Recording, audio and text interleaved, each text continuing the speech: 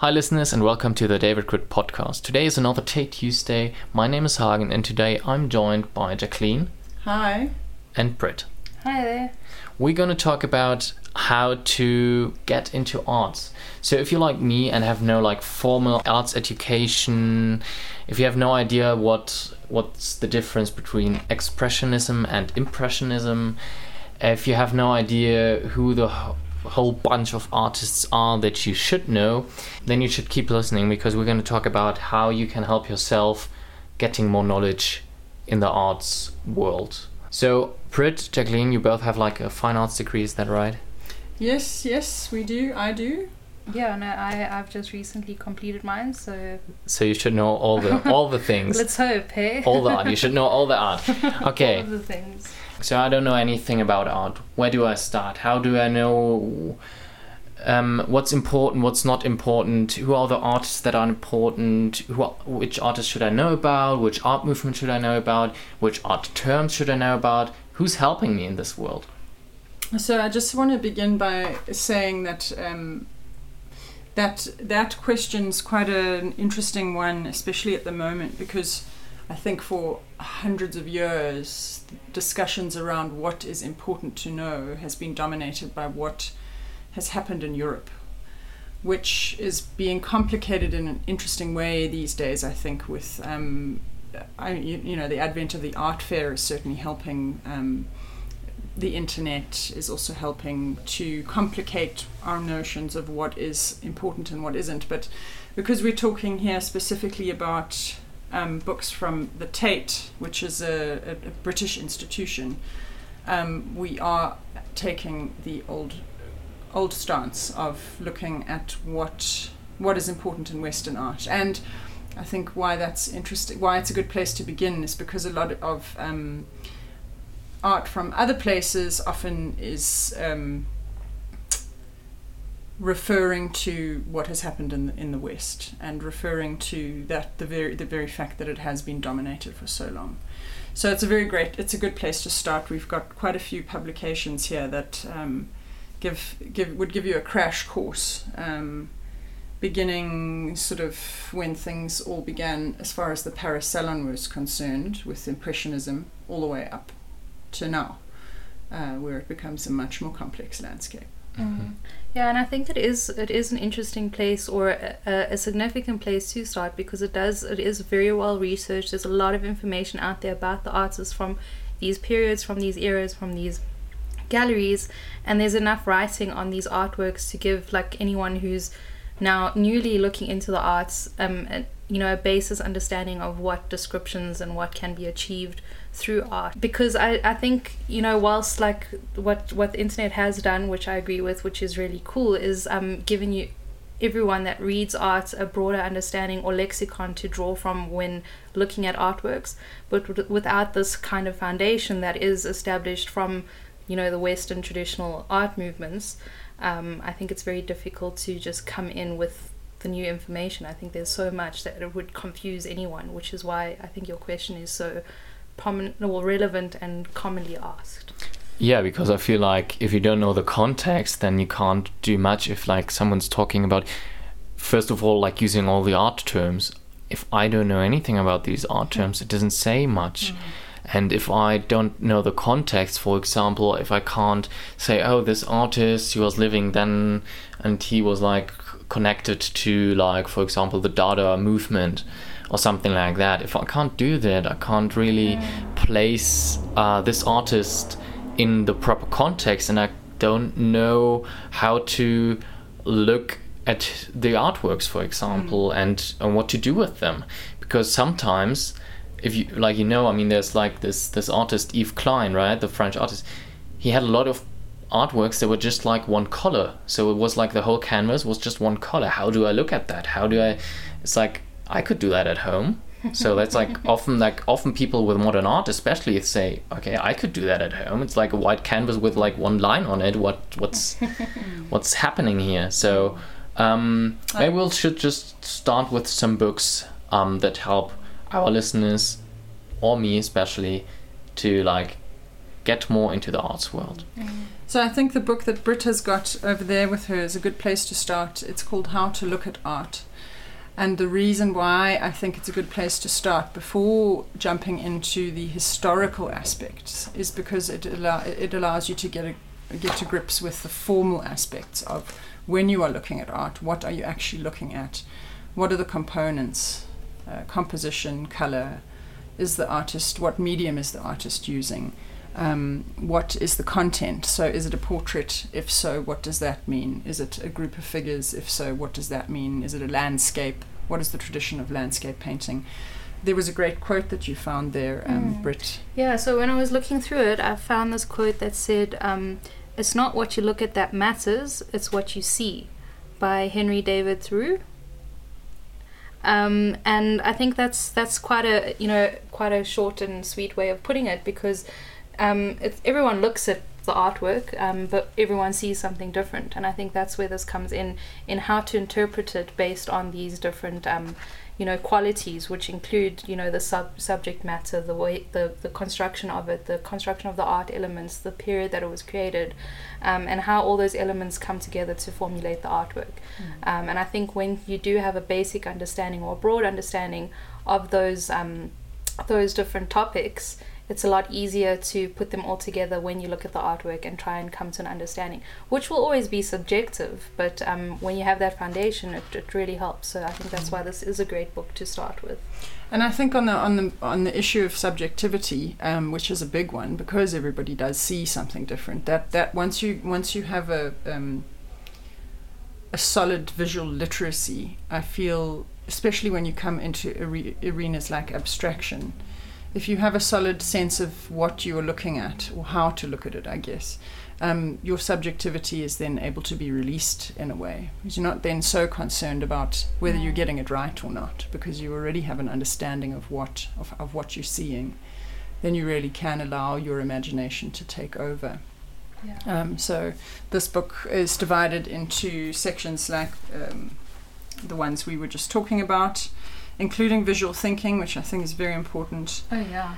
And then, I was just going to say, especially nowadays, because I think so much, like if you look at social media and Instagram and stuff, there's just so many images out there all the time, and you can interpret it so differently, depending on what your, the way that you see it is informed by. And this is exactly what this book is talking about, all those different elements that inform what you see. Exactly. I think that's very, very relevant. What it also does here is gives the subjects portraiture, animals, landscapes, and then moves into abstraction themes, motivation and inspiration, which I found quite an interesting one, because especially when you look at work by people like William Kentridge, sometimes that, the inspiration may be there, but the understanding only comes afterwards. So it's interesting to, as a viewer then, to develop a visual literacy before you've even begun looking. And this book also has a vocabulary and a checklist and an index, so it's very accessible. It's a nice one to have in your library, I think, certainly if you're starting out. Yeah, it's a good reference book. I mean, I think even for me now, having studied fine arts, to have something like that to reference whenever I'm writing or thinking about an artwork, it's always useful to have that to flip back at and see if there's any examples that relate or are similar, or artists that fit that subject matter. So yeah, I think it's a wonderful book. Awesome. There's also a sibling book of which is called How to Survive Modern Art, not only how to look at art, but how to survive modern art. What's that book about? Why does it help me or anyone else? So this is quite a fun book. It is the sibling book. This book and the previous one, How to Look at Art, were both written by Susie Hodge. Whereas the previous one is quite, the sections are quite big, so it gets quite in depth into each topic that she discusses. This one's quite fun. It's laid out more like a magazine. It's got an extensive list in the contents of where it's going to go.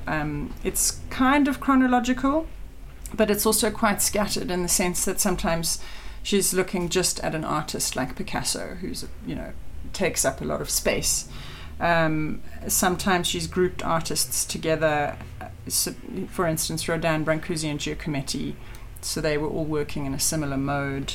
Bacon, Freud, Rego, they were also, their connections between them. And then sometimes she looks at movements, minimalism, conceptualism, land art, and so on. And when you page through the book, the bits of text are very short. It's quite image heavy. I think that is a nice way to zoom in, but also get a not so, I want to use the word pedestrian, but it's got so many negative connotations. And not so, what's another word? Layman's? No? Starter, like a starter. Mm-hmm. Is that a better word? Maybe starter, yeah. So this is great when you want to zoom into things, but also look. It's a kind of bird's eye view, and then it drops down and zooms in on something, and then goes up and moves to a different country like Mexico, and then comes up again, and so it's not as much of a starter kit as the other book. So this is a great... but it gives me great talking points, like quick talking points. If anyone's talking about Picasso, I'll just skim through the 2 pages or 3 pages on Picasso in here, maybe even a few more pages, but like the small text, and then I have like quick talking points and can like impress absolutely in any like arty group. You can totally survive a modern art conversation, and that's exactly what the book's for, right? That's awesome. Yeah. It's your big girls vibe. Yeah, you can jump all the way from Rodin to Frida Kahlo effortlessly. You know, that's nice. That's a skill that comes in handy from time to time. It is, and I think especially the reason why that is so important, or it becomes so important, the greater your visual literacy becomes, is because one then develops, once you've got an idea of the basics, you then begin to look at art from other places and begin to understand where it fits in, which is what we were saying earlier. It's difficult to come in without a foundation. So once you've got your foundational knowledge, you can then begin to see how people in Mexico are talking to Europe. The colonial aspect comes in, the modernism versus the postmodernism aspect comes in, and this book goes all the way up to digital art. That's great. That's great. Also, like what I feel like, the more art you see, the better you also get at like seeing, oh wow, that's really something that's super fascinating, that's super interesting, that's kind of new. Of course, it's always like referencing like the works that came before, but like you can see if it's like is an original, I'd say, or more of like following a very well trodden path already. So it helps with that as well, I feel like. What else do we got with what else do we got? So I just want to refer to this quite fun publication. It's a little it's a concertina fold out called the Tate Artist Timeline. You're not going to get any meaty information from this, but it's it literally folds out into a long concertina, with each fold divided into 10-year periods, and on each piece is written what was happening at that time, beginning with Art Nouveau, Post-Impressionism, because of course before then we need to understand that photography wasn't a thing, and so painting was really, and drawing was really more about documentation, because that was the visual element that existed in order to document things. It also, there was a strong relationship between patrons and artists, and so you had a lot of portraits happening that would then hang on mantelpieces, and people would go out into the field and record things through drawings. It had a much more functional role than suddenly at the same time photography was developed, early forms of photography, and all this paint suddenly, you know, that scientific sort of impetus had an impact on paint as well. So suddenly artists had paint that was in tubes, they didn't have to mix it themselves, and they were able to go out with that into the field and actually record things like colors and light, which is what people like Monet and the Impressionists were doing. That's when it all began to get a bit shaky, which is why this starts there and goes from 1900 and just before all the way to 2000. So there are lots of movements and schools written in large type, and then around each of those are some of the most important artists that were functioning in that movement. So it's a nice little tool to whip out of your pocket if you suddenly don't know who was part of the St. Ives School, for instance. Yeah, that's quite fun. That's a great way to refer to it as a tool, and it's great that Tate actually publishes those kinds of things that we can use. And it's not all just like text-heavy textbooks or whatever. It's like something that you can quickly reference and use, you know, however you choose. Like you can further research any of those names that you maybe haven't seen before or you didn't know fitted into that timeline. So yeah. The other great tool, which is not as mini and compact as the Tate Artist Timeline, but it really is a fabulous reference book that is not one that you need to read from beginning to end, is the Tate Guide to Modern Art Terms, which has also just been updated with 150 more terms than they had in the first edition, which I found very cool because Wow. They became really interested in incorporating the newer stuff that's coming in, the more stuff not just from Europe, stuff from Africa, stuff from China, stuff, and then that's the advent of the art fairs bringing all of that in, the internet and all of that. So this is great. It's organized like a dictionary. You can literally pop in, read about, I've got open here, kitchen sink painters. Which is? Originally used as the title of an article by the critic David Sylvester in the December 1954 issue of the journal Encounter, discussed the work of British realist artists known as the Beaux-Arts Quartet, and it goes on to tell you what they were doing. Right. That's followed by kitsch, and so it goes on. Newer Wilden, New British Sculpture. The Market Photo Workshop is also in here, which is quite cool. Yeah, there's some cool sort of stuff. If you want to know more about the Tate Guide to Modern Art Terms, we also recorded a dedicated episode on that book with Jutta Kleen. So we'll link that in the description. So we're coming to an end. Let's just quickly mention the other books because we're gonna do dedicated episodes on them as well. So we don't need to go into them in detail. We also have the Tate Artist series and the British Artist series. So Tate has published a number of books on like the most well-known British artists and other artists they have in their collection. Like for example Turner, Blake, Picasso. Who else is there? Lucian Freud, John Constable, Terry Frost, and so on and so forth. Yeah, in the international artists, you've got also the big names like Sarah Lucas, Louise Bourgeois, Tracy Emin, Rachel White-Read, Ed Ruscha.